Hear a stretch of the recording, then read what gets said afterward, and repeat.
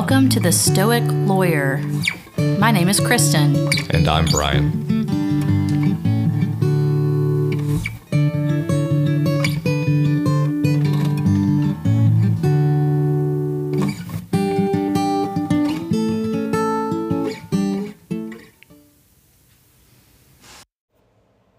Good morning, everybody.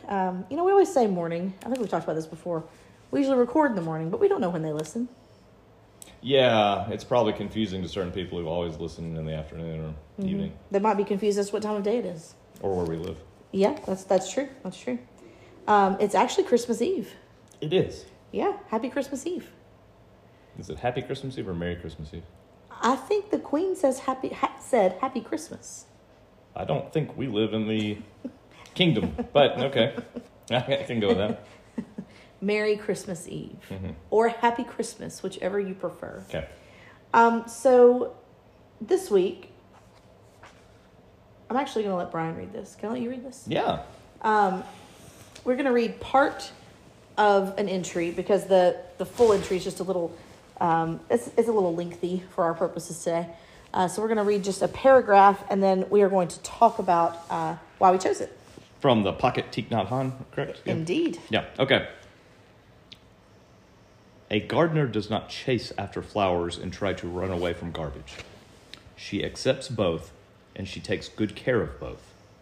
She's not attached to either, nor does she reject either, because she sees that the nature of both is interbeing. She has made peace with the flower and the garbage. A bodhisattva, see, I always get that. That's right. We debated how to pronounce that yesterday. Well, bodhisattva handles enlightenment and afflictions in the same way a skillful gardener handles flowers and garbage, without discrimination. She knows how to do the work of transformation, and so she is no longer afraid. This is the attitude of a Buddha.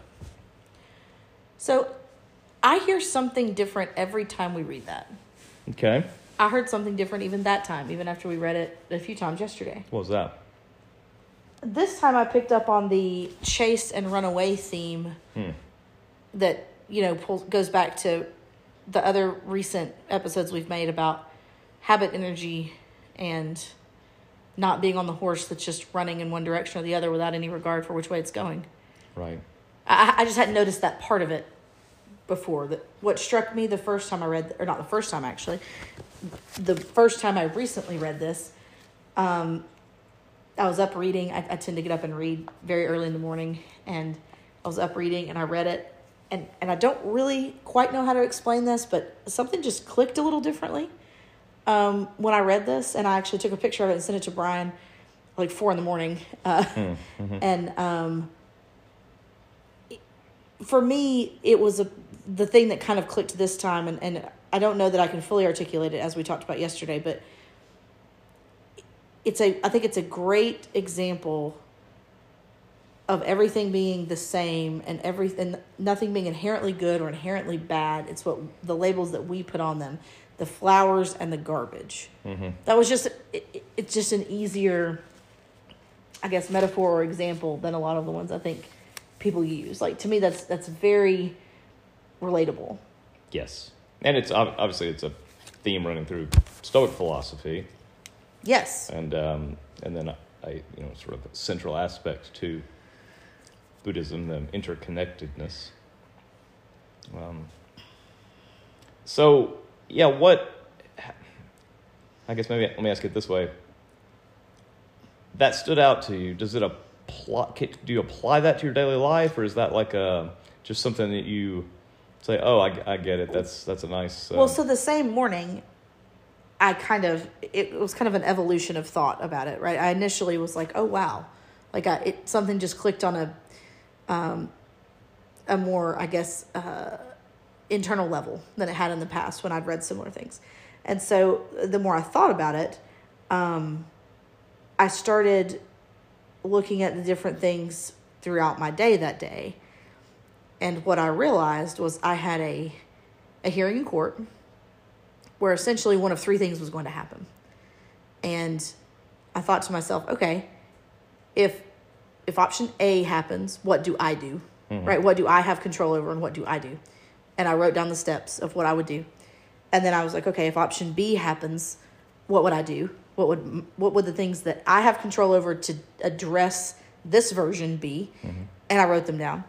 And then I got to the third one, and I suddenly realized they were all the same. Essentially, right? There might have been nuanced differences, but there was not a significant difference, very significant differences in the result of the hearing, right? I mean, as far as the way we assign good and bad. But not actual impact on your life. Correct. I guess, that's the point, right? So in my mind, option A was great, option B was okay, and option C was terrible, right? As far as what was going to happen. But when I sat down and broke down what my actions would need to be as a result of these things that I had labeled good, bad, and ugly, or good, bad, and indifferent, I guess, it was all the same. Mm-hmm. And somehow, and I know those two things don't seem like they exactly correlate, but maybe others it just kind of clicks for too, I hope. I don't know. I think we can't always exactly articulate the way we internalize these things, but we share them in hopes that you have some internal realizations about them as well. Mm-hmm.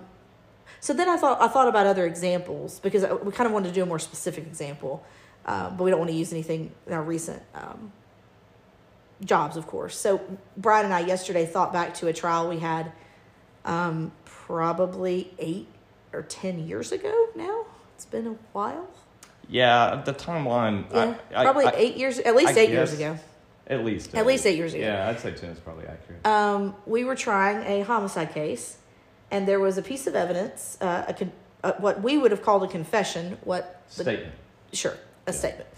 A statement that the defense filed a motion to suppress on, to keep it out of evidence in our trial. And at the time, I remember being very kind of emotionally invested, might not be quite the right word, but certainly invested in ways that affected my emotions, right, in the outcome of that hearing. I was stressed about it, right? And you were too, I think, at the time. Yeah, because I think I hadn't seen that issue, so it was kind of out of left field. So we had to. Yeah, so we had to deal with it. Change gears. Yeah. So we had the suppression hearing, and going into it, we're thinking, gosh, if we lose this, that could be a huge problem, right? We didn't. We won the suppression hearing, so we got to use the evidence at trial. But yesterday, what we were talking about is if we had really sat down and thought, like I did about my situation this week, okay, there are really only 2 options in that scenario, right? Either it's suppressed or it's not. What do we do, right, if it's option A or if it's option B? You want to kind of talk about how we kind of talked through that? Well, I guess, I think, it would have been, it was the kind of case that we would have taken to trial anyway. Right. It wouldn't have been that we had the trial or not had the trial. And so I guess at the end of the day, it would really have been more a matter of witness order, presentation, argument. Now, certainly better with it than without it, as far as the narrative of the facts and timeline went. But I think what we realized was, right, we wouldn't have to dismiss the case. It wasn't, and even that shouldn't have had an emotional attachment to it, right? But I think oftentimes, again, when we look at different possible scenarios or scenarios that we're anxious about occurring, it is because we've labeled them that way. Yes. Right? If we had lost that suppression hearing, we would have still had a trial, formulated a witness list, formulated a theory and theme of the case to present to the jury with a story. It would have been more difficult or less, obvious, right? It would have taken a little more creative thought, probably, but it wouldn't have affected you or I personally at all. Well, no, and it wouldn't have affected the trajectory of our lives or careers. No. The stakes are high in the sense that it's a trial, but long term, it's kind of like the friend we have who asks himself, would this matter in a year? Will this matter in 5 years? Will this matter in 10 years? When something happens, and it's a good way to think about it. And the answer is almost always no. Almost always no. So I guess the message this week is if there are situations you're thinking about that are in the future, having anxiety about, try to sit down and think through the different possible outcomes and then what your actual actions will be based on them. Yeah, like what you have direct control over. And are you putting arbitrary labels on things? Right. Because I think we are. Because if I think back to even my situation last week, I would have said, right, great, terrible, and okay. And now I mean, from the client's perspective, perhaps, but that's not... Well, yes, but even that we could probably unpack to some degree, right? That they are putting labels on things that probably shouldn't be. But yes, you're right. Certainly to the client. And so to some degree, my investment in their goals, right? And so I'm not saying that it truly didn't matter what the result was. What I'm saying is, as far as having a personal impact on me and what my reaction and steps needed to be, there was very little difference. Right. And so don't take any of this to mean that we're calloused about the outcome of our I just want to throw it in. of our different jobs. I mean, we both care very much about the situations that we're both involved in at work. We still just have to move on to the next thing. Right, but there's about 10 more where that one came from, right? And so we have to do our best with what we're working on and then just continue on. And so, I think this week, although it's a holiday week for a lot of people, so it may not be the perfect week for you to do it, but if you're thinking about hearings or trials or issues, right after the new year, maybe sit down and think about what your actions would be under the different scenarios. And like Brian said, are you arbitrarily putting positive and negative labels? Oh, Karate Kid. Yeah. So we started to record this yesterday, and I had to confess to Brian that I had not yet watched The Karate Kid, and that if he would give me until this morning, I would have watched it. So he very generously gave me until this morning. I woke up at 4 a.m., realized I hadn't started watching it, watched about an hour of it, and fell back asleep. So I can say I am in the middle of The Karate Kid. I am enjoying it very much. Wax on, wax off. Yeah, how much karate has Daniel learned at this point? None. Okay. Well, actually, that depends on how you look at it. Because he's been waxing on and waxing off for days. So how much of what he's learning through waxing the cars and my dog just came in to join us. Hello, Oliver. I think the question is how much is he learning about karate by waxing the cars and then sanding the floors. You will find out. Right, but so yes, your question is actually a good one. He has learned maybe a lot. About karate. I can't wait for you to find out. Okay. Well, I will find out, and then we will hopefully continue that discussion next week on New Year's Eve. Sounds great. All right. Have a happy Christmas, everyone.